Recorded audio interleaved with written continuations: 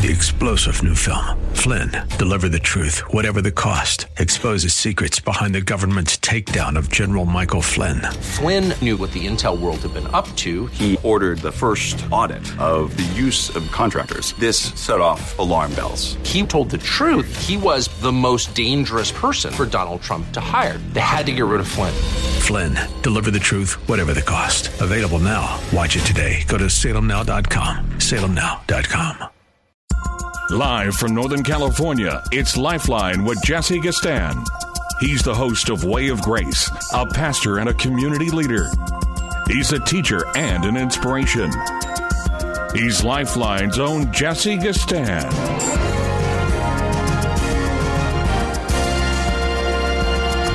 And I really want to welcome you to our Monday edition of Lifeline. Glad to have you in the house. Let me see if I can hear myself a little bit better. There we go. Nippy, nippy, nippy. A little bit chilly out there, if I wouldn't say so myself. We have transitioned right into the cool weather. We are a few weeks out from the most coveted holiday of the year, and I hope that you are moving in a direction by which celebration is starting to stir in your hearts, a kind of warm, fuzzy, happy, thankful feeling, particularly if you have confessed Christ as Lord and you are looking forward to enjoying the time with your family. Yes, I'm talking about Christmas. That coveted day for many of us, whereby we can, with the rest of the believing world and those who simply enjoy the celebration of the holidays, lights and fanfare and music and all of the nostalgic components that go with Christmas. We begin to think about it and enjoy the prospects of it more and more every year. And I would ask the question, why would that be the case? Unless, of course, you're going through something or some trial, some difficulty that really does make celebrating anything possible with any kind of passion and vigor. But if you're relatively well off, relatively speaking, we know we can put that in brackets and we can say we all have our challenges. We all have different struggles that we're dealing with. We have obstacles and hindrances. We are not yet in glory. If you're a believer in Christ, you are in transition. You can literally tell people that. In fact, I suggested to one of our members about a year ago, you can put that on a T-shirt. I'm in transition also. Because we are moving from a state of grace, which means we've been redeemed, bought with a price, and we have been renewed by the power and grace of God and His Spirit. And we are being transformed day by day, if that is a real experience of grace in your life. And we are between grace and glory. One day we will be in a state of absolute and total glory with Jesus Christ Himself, a day of which even the Bible states that all of the universe is looking for the full manifestation and outright liberation of all of the sons of God, according to Romans chapter 8. That will be a magnificent day. But between now and then, you know what you are? If you are a child of God, you are a child of grace. Grace dominates your life, and you really do want to know what grace is for all it's worth. I'll have the privilege in a couple of weeks to be speaking to our DOG, our Daughters of Grace. By the way, we had a wonderful time a couple of weeks ago dealing with, I think we were talking about confession. Yes, James 5:16, and how that confession is designed to lead towards healing, as God would have us all as true believers to be confessors. We learned that about Adam over the last 3 weeks, did we not? That Adam did not throw his wife under the bus. He did not pass the buck. He did not prevaricate. He didn't lie. And he didn't shirk his responsibilities. In fact, the outcome of Adam and Eve is that they were restored to an office of blessing and dignity and honor by God the Father, clothing them totally and completely in coats of skin. And it meant that they had confessed their sins. They had confessed what they had done was wrong, and it became a pattern for you and I. If we confess our sins, He is what? Just and faithful to forgive us of our sins and to cleanse us from all unrighteousness. And you and I are in a state of justification by the grace of God, and we are experiencing transformation. I hope that's the case for you daily, where we're learning maturing, growing, discovering new venues of God's kindness and grace in our life every day, even through the painful stuff. As we are moving towards December 25th, we are very much mindful, particularly if you're in a place of leadership or older with parents and loved ones that often have ailments and pains that require that we remember the poor, remember those that are afflicted, and remember those that are older and in need of the strength and availability of the younger people in their lives. We realize that even these seasons where we are marshaling our resources together, our finances, if you will, to maybe purchase some things and to prepare meals in a time of gathering, that a lot of people are going to struggle. That's just the way that it is. It's that way. But if Christ is really on the throne of your heart, if Christ is really the foundation of your life, you don't have to actually emanate, sorrow and pain. You don't have to advertise that you are in a woe is me mentality. You just don't. You can rejoice in the Lord too. With whatever little you have, you can be thankful unto God for your present resources, knowing this, that one day there will be an abundant interest into the kingdom of our dear Lord Jesus Christ, and you will have at your availability for all eternity blessing upon blessing upon blessing upon blessing upon blessing. Well, if you are new to our program, as I'm bantering away here in the opening monologue, my name is Jesse Gistand, and I happen to be the host of this program, Lifeline, on Mondays, Tuesday through Friday. Mr. Craig Roberts, the inimitable Craig Roberts, takes over and brings to you different news items and guests and subject matters that are worthy of your ear for 2 hours as well. But what I try to do is kind of either just hone us in on some kind of rich and essential theological thought or topical issue that is worth discussing. Last week we talked about what would impede men and women from actually enjoying the week that is the most famed and notable in all of the world's activities and celebrations, being Christmas. What would impede that? We talked about the traps and gins and snares of pornography and the traps and gins and snares of addiction, and calling my brothers and sisters to dealing with that now early on, particularly if you've had some reprieve from it. And we had great calls. I was very much pleased with Deanna calling. She was a first-time listener, never listened to the program before, and she was honest enough, and this is what confession will do. It will lead you closer to God. She was honest enough to talk about that she was in the industry of porn when she heard me open up with it, and that she was trying to reconcile her Christianity with the life of pornography. Well, a lot of people are trying to reconcile what God in Christ is calling them to be and do with the things that they are doing. And as I shared with her, ultimately it's irreconcilable. You really can't reconcile a world that is rooted in a kind of darkness and deviance from the traditional mode of intimacy and conjugal relations that should be exclusively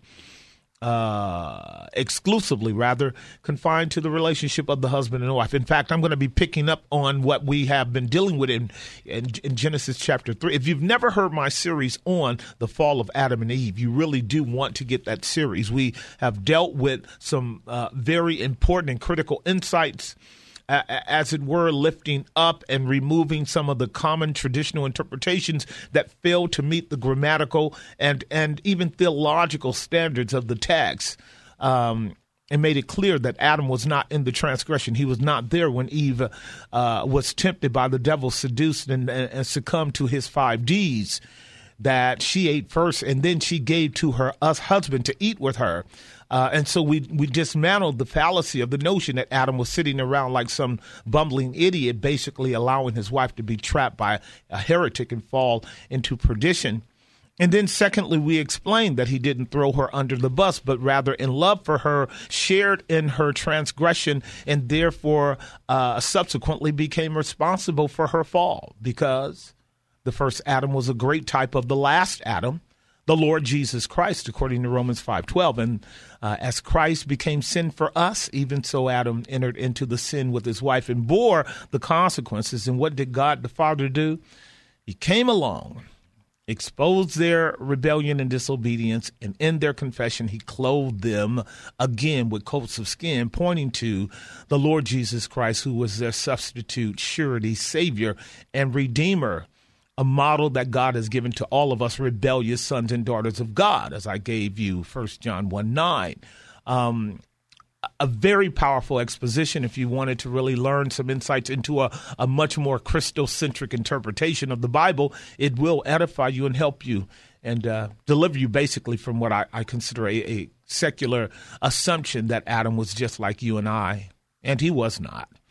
After the fall, however, something rich occurred in Genesis chapter 8 and 9, and we are going to be picking up on the God that covers us when we go to Genesis 9. You guys remember that epic event after the flood where Noah begins to retill the land, to which Adam, and all of us have been called to do, be keepers of God's creation. He builds a vineyard and just has a little bit too much to drink, and something very bizarre happens in his tent where one of his sons come to him and engage in a very inappropriate response to Noah's nakedness. And that's what we're going to pick up on next week, because the Bible actually teaches us that God is the God that covers nakedness, because our nakedness is a shameful, sinful thing. And we're speaking metaphorically now.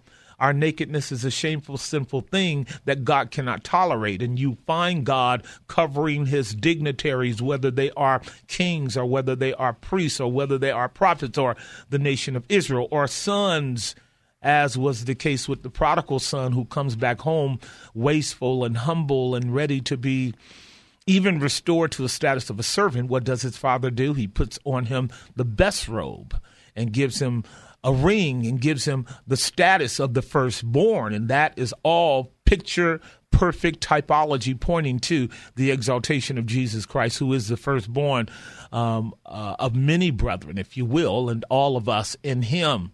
So, yeah, we're going to be picking up in that Genesis 9 narrative this week and dealing with the very unusual act of the two older brothers, or rather the older and the younger brother, when they walk backwards and cover their dad. We want to learn what does that mean, because right there we are once again introduced to this concept of recognizing that we must be covered. We must be covered. We must be covered. We cannot stand before a holy God naked. We cannot stand before God inadequately attired. We cannot stand before God unprepared to meet him on the grounds of his perfect, exquisite, impeccable righteousness. We must be covered. And men and women who know they are sinners know they are in need of a covering. So, yeah, you want to join us online, you can go to grace-bible.com, and we are picking up on that lesson in preparation for the coming of the Son of God, who is our ultimate covering. He is the one that, if you will, laid down his life to deliver us from the shame and guilt and condemnation and wrath of Almighty God. That's why we celebrate the birth of the Son of God. He's the newborn King. And unto us a child is born, and unto us a son is given, and on his shoulders shall be the government. It will be a government of peace that will have no end, and he bears 5 appellations that we will unpack on that Christmas day. 5 appellations that are controversial and yet at the same time absolutely accurate concerning who he is as the Son of the living God, the second person of the blessed Godhead, equal with the Father and equal with the Spirit in their nature, and yet he becomes the one that is the gateway back to the Father. As he said, I am the way, the truth, and the life. No one comes unto the Father but by me. I believe it with all my heart. Do you? I believe that Jesus is the way, the truth, and the life. And he's made it so in my life. I hope he's made it so in your life as well. Well, I'm opening up the phone lines, 1-888-3675-329, 1-888-3675-329. I will engage you on topics of theological questions or personal struggles. You have a pastor in the house who happens to do quite a bit of counseling. on all spectrums and be glad to answer your questions. Definitely, let's talk about those questions that you haven't had answers for in a while. 1-888-367-5329. 1-888-367-5329. I've got two lines open. If there's something on your heart you want to share, love to hear about it. Got some concerns about, again, as we press into Christmas every year, you got questions about the holiday, the significance of it, the meaning of it, et cetera, et cetera. Let's enjoy ourselves for the next hour and 15 minutes, hour and 45 minutes, if you will, and just fill our hearts with some truth by the Spirit of God on this Monday edition of Lifeline. Again, 1-888-367-5329. So glad to be in the house with you. I'll be right back. And now, back to Lifeline. And we are back. The time is 5:23 on the Monday edition of Lifeline. Let me see here. The line's already picking up. Good. I can just get to talking to some folks today. Let me go to line number 4 and talk with Ralph in Santa Rosa. Ralph, are you there? I am there. How are you today? I'm well, thank you. How are you? I'm great. What's your question, comment, or observation, sir? So, well, I have a question and I have a comment. Sure. My question is, as a believer, how do I help people overcome their feeling of irrationality in putting their faith in something they can't see or touch? Mm-hmm. Is that a real experience for you right now? I'm curious about it for a number of reasons, Ralph. I would enlarge upon it, but I want to first know if you're talking to me from the standpoint of kind of a theoretical situation or a factual situation where there are persons, plural or singular, that you would like to help who happen to be going through this kind of anxiety about faith. Well, I tend to try and evangelize as much as I can, and being here in Northern California, where we have a high degree of unchurched, it's a conversation that I often run into, and it's something that I've never really developed a great answer for. So I have a number of people who know me and they see me and they seem to want some of the joy that I have, but they just have trouble with the whole rational world versus the irrational, or the what they can see and touch versus what they can't. Okay, so what I would say, without quickly moving into an apologetics mode, even though that's really what you're basically dealing with, defending the integrity and veracity of the Christian faith, why the Christian faith is something that is both rational and transrational. That's where the nature of faith comes in at. Why I would say to someone who is saying, I can feel you. There's a tug on my heart. There's a tug on my soul with regards to some of the apparent existential benefits that you're deriving from your religion, but I just can't get with a God I can't see. I can't quite get with believing in promises that I don't have any empirical ability to recognize exist. That basic argument right there, Ralph, is really rooted in them not thinking through two things. The vast amount of faith that actually is operating in their life right now within the secular context in which they live. If I were to start with the premise upon which the unbeliever is operating, I would say to them, you operate out of vast number of measures of faith in different categories and areas of your life. I would say first and foremost, you operate out of a vast measure of faith relative to your present worldview. And if I were to ask them things like, what do you believe? They would say, well, I think I believe in the evolutionary theory of human existence. Then I would share with them that in relationship to what they have learned about evolution and their adherence to it, that they are actually exercising a level of faith in the data and propositions and arguments of evolution at a level that, in my opinion, would be more demanding than that of the Bible and belief in a personal God who actually created all things. I would share with them that we have in common a kind of presupposition to believe things that we have never affirmed empirically at all. I would say that about their acceptance of the assumption that their parents, their mother and father, are their mother and father, when 9 times out of 10, the average individual that you meet has never ever done a DNA test to determine whether or not their parents are theirs. They are operating out of assumptions on a ton of levels if they are questioning the validity of faith. Faith really is a component that all sorts of people are operating on different levels. And then I would begin to talk to them about some of the known scientific data that we all have discovered is operating to our benefit, whether it's electricity or whether it's gravity or whether it's the dynamics of centrifugal force and centrifugal force that help us to determine how fast we can go around corners, or our flying airplanes, the principles of aerodynamics. All of that are faith principles that actually work for us and have worked for us before we even discovered them around the data. That would be where I would be starting with them in terms of letting them know if they assume that they are operating on a non-faith premise, they are wrong. We all are. And especially in terms of education, because 90% of the education that we receive is testimonial. It's data that we get from somebody else that we trust that their data is true. And I mean, from the very moment that we're being educated, whether from our parents or from our school teachers, all the way up, testimonial knowledge, the books that we receive, the information that they congeal and put together and give to us as curriculum is all really rooted in a underlying faith-based principle. Now, I know you get that. So what I'm doing with them is letting them know is that they are not far from a faith paradigm as they might think. The problem is, they would have to be exposed, and this is the second one I'm going to share with you.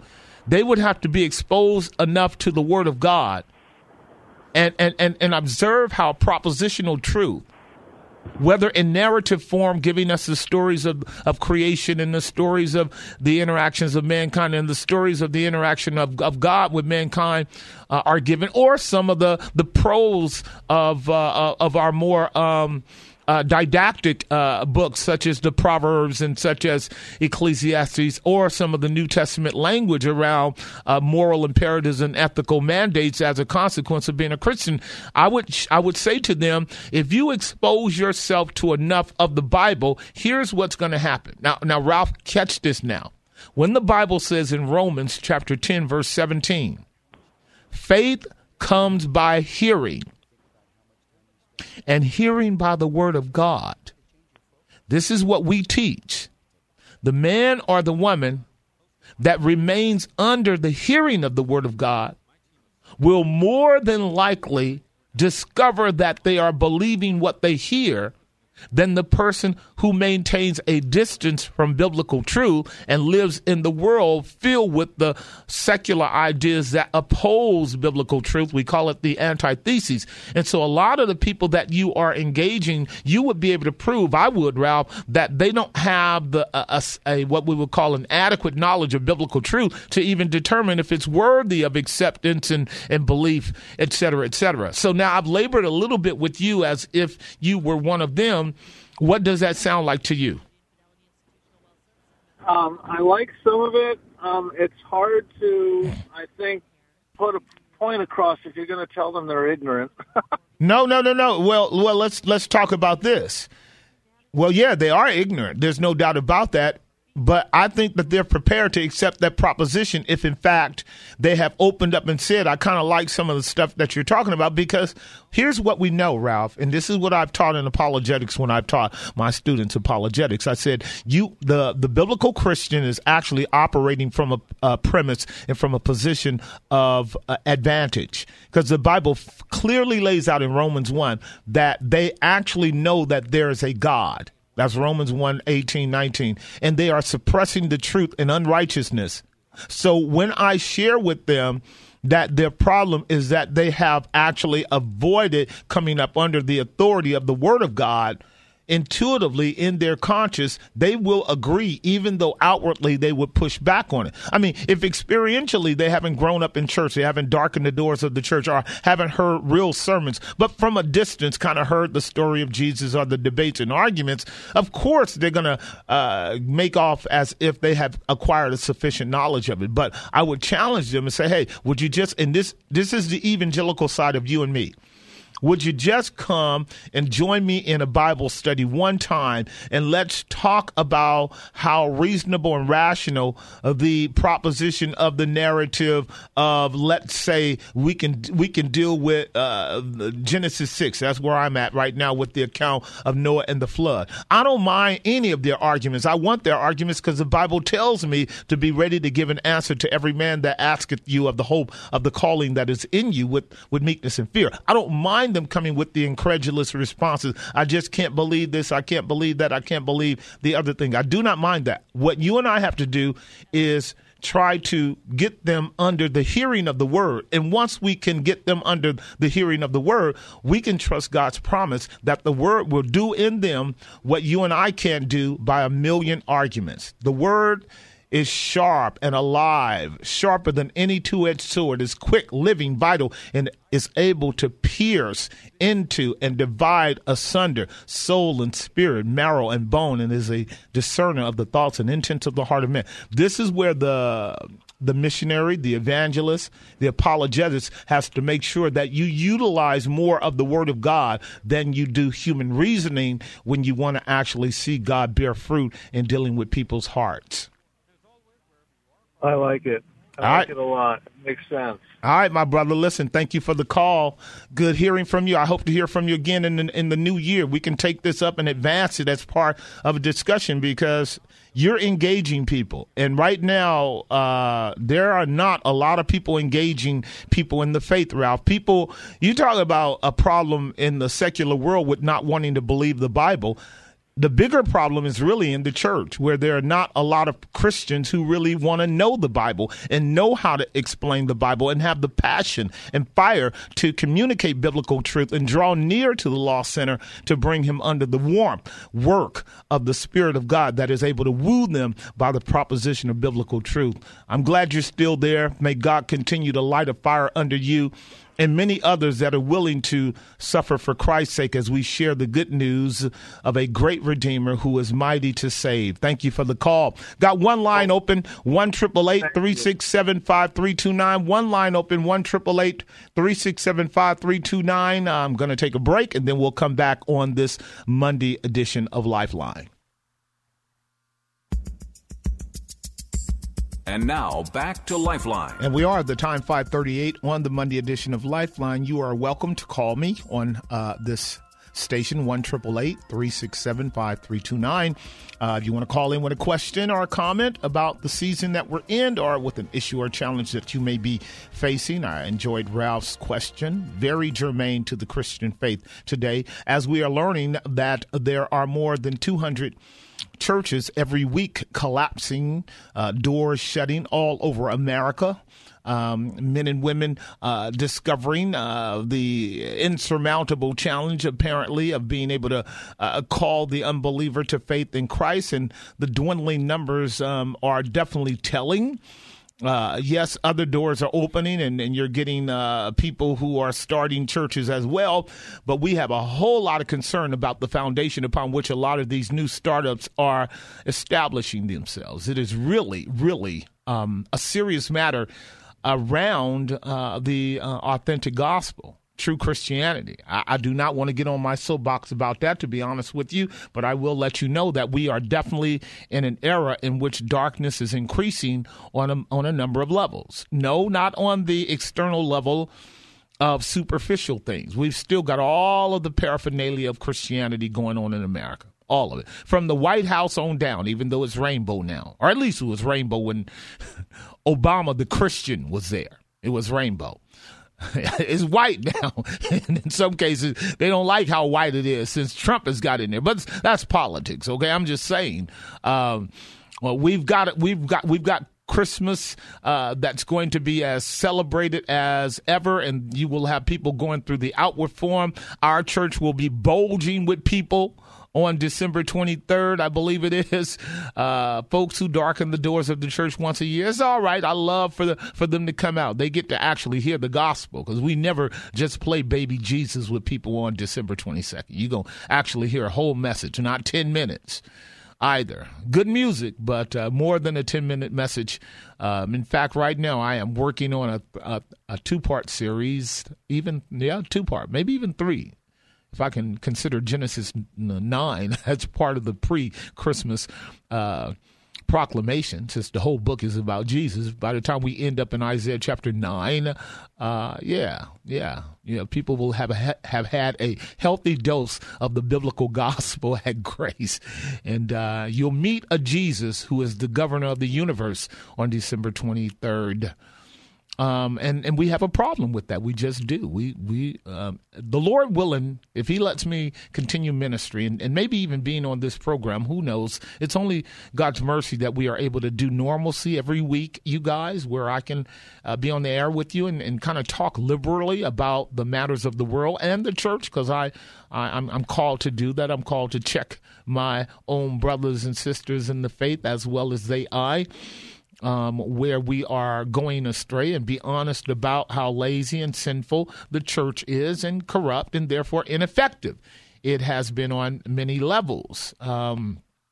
Nevertheless, God could grant us repentance, but if not, we'll see darker days than we are looking at now. You know, China has already declared the actual cloning of human beings. Yep, it's here. I were to take the next 10 minutes and talk to you about the absolute danger of the incarnation of the Antichrist through genetics and the manipulation of the genome and cloning. It would be a fascinating conversation, but I'll leave that to another time. Let me go to line number 1 and see what Mark is talking about. Mark, what say ye on the Monday edition of Lifeline? Well, if we just have a moment of silence on the passing of George Bush or Herbert Walker, it would be muchly appreciated, particularly on my words that I'm about to speak now. Yeah, well, hold on. Let's do that. Don't just start talking. Let's do that for 5 seconds.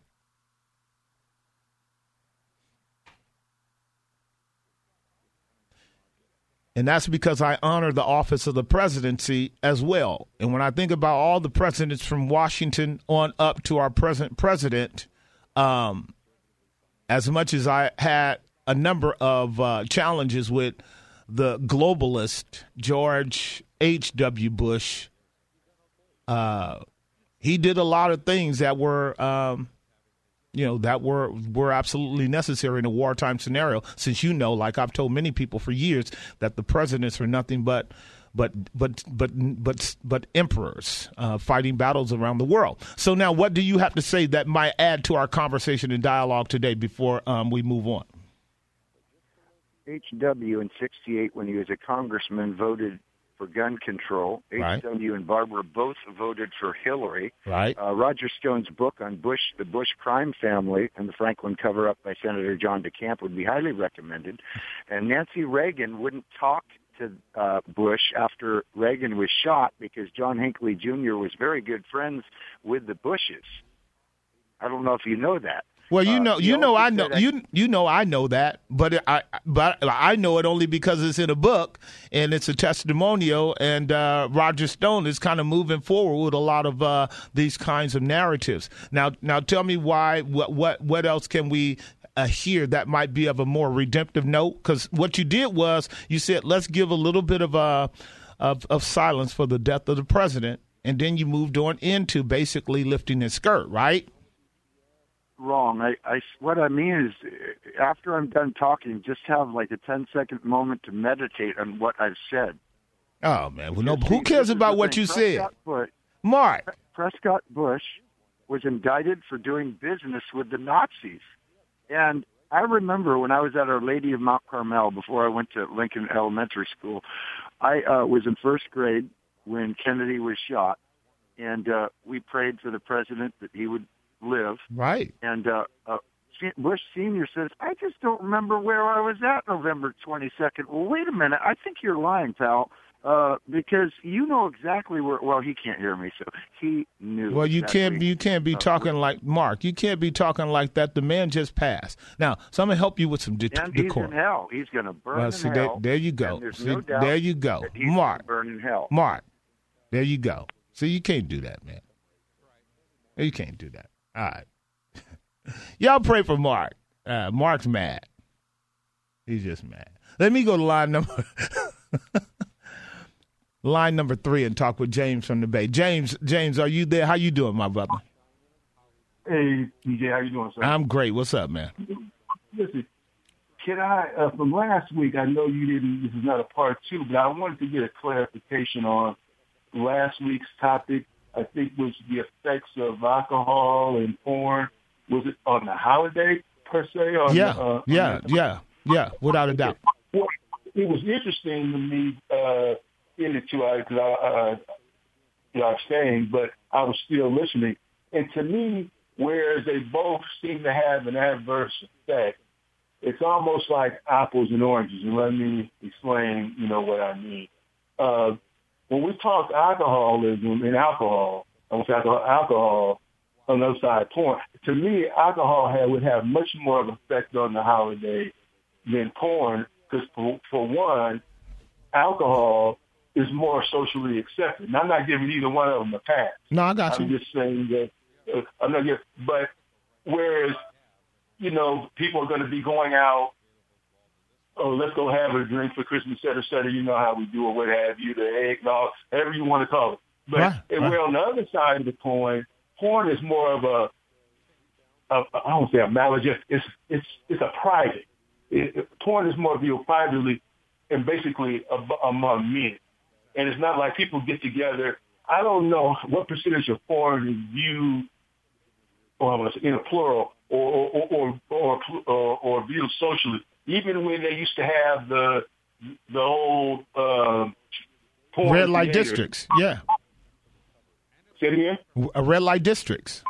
Yeah, red light districts. Well, I mean, red light districts of theaters, I don't recall it being done socially. I mean, there'd be a lot of people there, sure enough, but like maybe they would have private booths or what have you. I guess what I'm trying to say is that I would say alcohol would have more of an effect on the holiday than pornography would, because I don't know a whole lot of people openly talking about viewing porn, even though we know it's being viewed, in the masses, and its effect on the holiday. I mean, I don't know if that makes any sense to you or not, but from a social point of view, I would say alcohol. And then, of course, the consumption of it. We've had just from the fact that liquor stores have always been in the community versus, porn stores. Of course, you could go in the store and get a pornography magazine, but usually it's not, public. Not as it is now. I'm talking about from our day, like moving forward.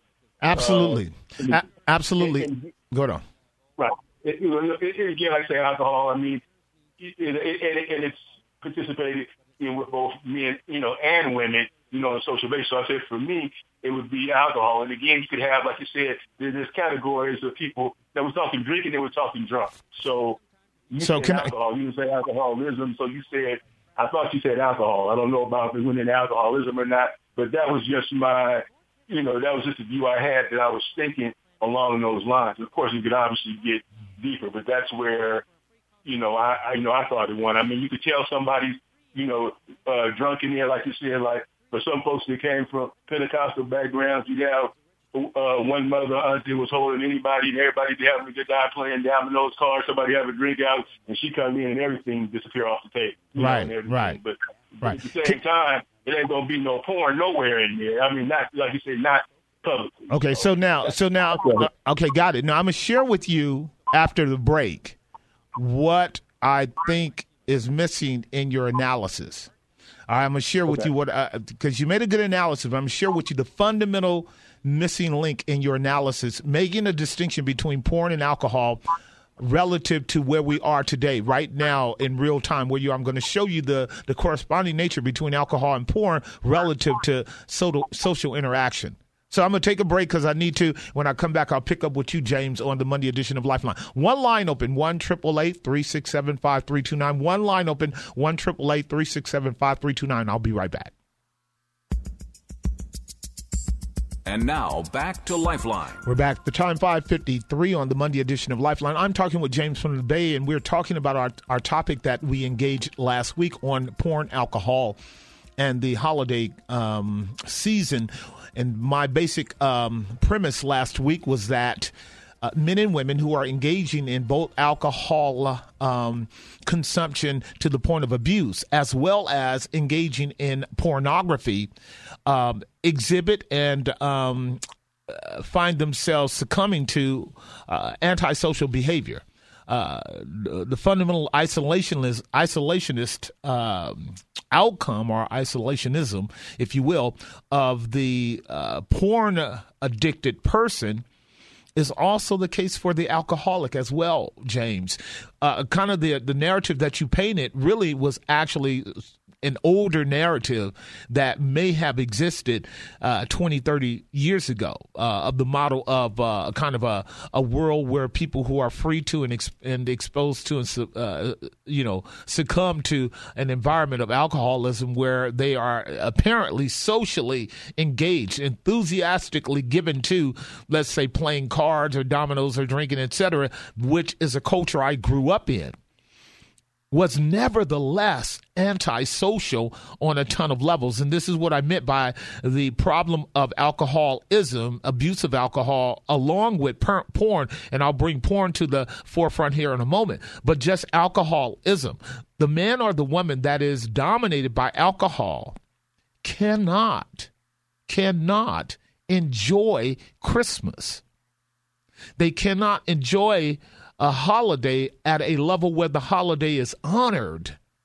They cannot do a holiday where the foundation of the joy is rooted in the person and work of Jesus Christ, and the celebratory atmosphere is around the grace of God in Christ given to us, by which we walk in light, love, and the liberty of the gospel. This is what I'm saying. I'm saying the professing Christian that is dominated by a life of alcoholism will not find Christmas enjoyable if we do Christmas the right way. Yeah, if we strip Christmas down to just eating and drinking, then the kingdom of God is completely stripped away from Christmas. As Paul said in Romans 14:17, the kingdom of God is not meat and drink, but righteousness, joy, and righteousness, peace, and joy in the Holy Ghost. And what I was saying last week to my brothers and sisters, for which we had a great program, is that if we don't put a check on the preoccupation with the pleasure principle that really is at the heart of all addiction, that if I'm always shooting up some form of,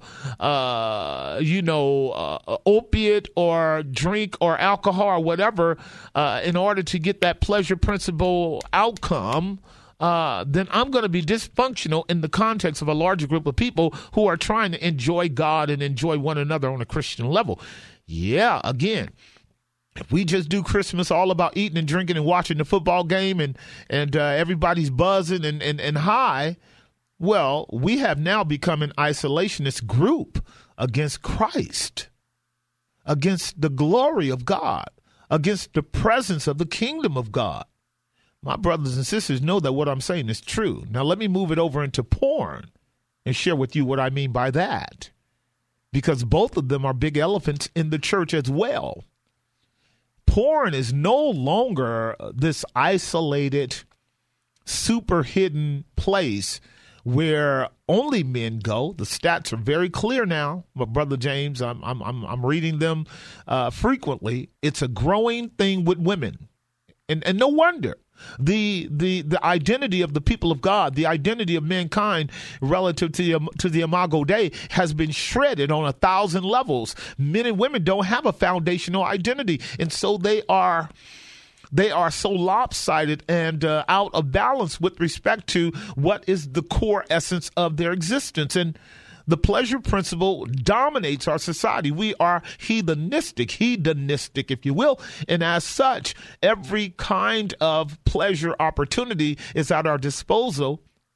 and largely in the context of pornography. And what do I mean by that? What used to be hid in Playboy books and on deep, dark XXX websites or in the red light district, where you would have to work your way surreptitiously throughout the evening or the night to sneak in with your trench coat and big hat and shades. It's everywhere present on billboards. It's everywhere present in the media. It flashes before our eyes every 2 minutes in commercials. It's on our phones. It's at the availability of an individual who could almost be sitting at the table while we are carving the turkey with his phone just out of sight of anybody else and engaging in flashes, which in fact goes on in churches. And particularly if our men and women are given to the addiction of porn, as they are given to the addiction of alcohol. And both of these play a major role of impeding the capacity for healthy, genuine fellowship between men and women. The objectifying of the bodies of men and women by the porn-addicted individual makes everyone in the room a potential not suspect, but a potential risk for abuse, molestation, touching, especially when it comes to children. Unfortunately, what I'm talking about, and I don't really particularly care to make this a lengthy topic, but I can tell you that it will ring bells. If I had 20 lines here, all the lines would be filled with people who know that they are on the brink of being out of control, that they can't, because of porn, they can't even look at human beings straight anymore, whether men or women. They can't look straight at them. They see things that they shouldn't see, and they feel things that they shouldn't feel. And that makes relationships dysfunctional. And to be in a pure environment of genuine, authentic fellowship and thanksgiving to the true and the living God, as Ralph, our first caller, intimated, that people have a hard time with the unseen. Well, that's because what they are seeing today is so massively perverse that it's targeting the emotions and the psyche and not edifying the spirit. And I know you agree with that on that level. But men and women are messed up in their heads today, and they can't tolerate sound doctrine. And certainly they can't tolerate a holy environment without ending up perverting that environment. And that's where I was seeking to do a service to my brothers and sisters 2 or 3 weeks before that time, because while there is a relative distinction between alcohol and porn that I give you a point on, James, relative to how, it can be more hidden in the area of porn because you can't smell alcohol or smell porn on the breath of an individual that just has went into the bathroom or just has taken a walk outside and got him a nice little hit of porn. They're doing it. It's massive. It's massive. And it's still having the same placebo effect of isolating them from the real appropriate social context that they know should be the experience that they have with their brothers and sisters, with their husbands and wives, with their children. Now, to affirm this, we're going to have a brother or two call in. Not just a brother or two, but sisters as well, call in and affirm that this is a big struggle in terms of the social expectations and standards that we should have as believers. I want to hear from one or two. I'm going to clear the lines here in a moment for that to occur, just to once again state that what we want to do is we want to be clean. We want to be free, liberated, so that when we come up on that holiday that we don't have to find ourselves stumbling away and going into corners and can't wait to get out of there so I can get back to that place where I am I'm striving for some kind of personal pleasure principle as a consequence, because addiction has that problem no matter what the source is that we're using to get to that addiction. So that's what I mean. Not saying a whole lot different than what you're saying, James, other than pulling up the facts of porn and alcohol and talking about how very prominent they are in the present church age. So thank you for the call. Let me see here. I'm going to take a break. I got 3 lines open, 1-888-367-5329. 3 lines open, 1-888-367-5329. A couple of y'all dropped off. You can call back if you want to, but we will take you on the other side of the break. 3-star General Michael J. Flynn, head of the Pentagon Intelligence Agency, knew all the government's dirty secrets. He was one of the most respected generals in the military. Flynn knew what the intel world had been up to. He understood its funding. He ordered the first audit of the use of contractors. This set off alarm bells. The explosive new documentary, Flynn, Deliver the Truth, Whatever the Cost, uncovers the facts behind this scandal. Flynn told the truth. He was the most dangerous person for Donald Trump to hire. I find out the worst enemy that I'm going to face in my life is right here in America. They took my assessment and they wanted me to change it. And I was like, I'm not changing it. They had to get rid of Flynn. With in-depth interviews, archival footage, and never-before-seen personal records of the man behind the headlines. I just felt like I was drowning. Flynn, Deliver the Truth, Whatever the Cost. Available now. Watch it today. Go to salemnow.com. salemnow.com.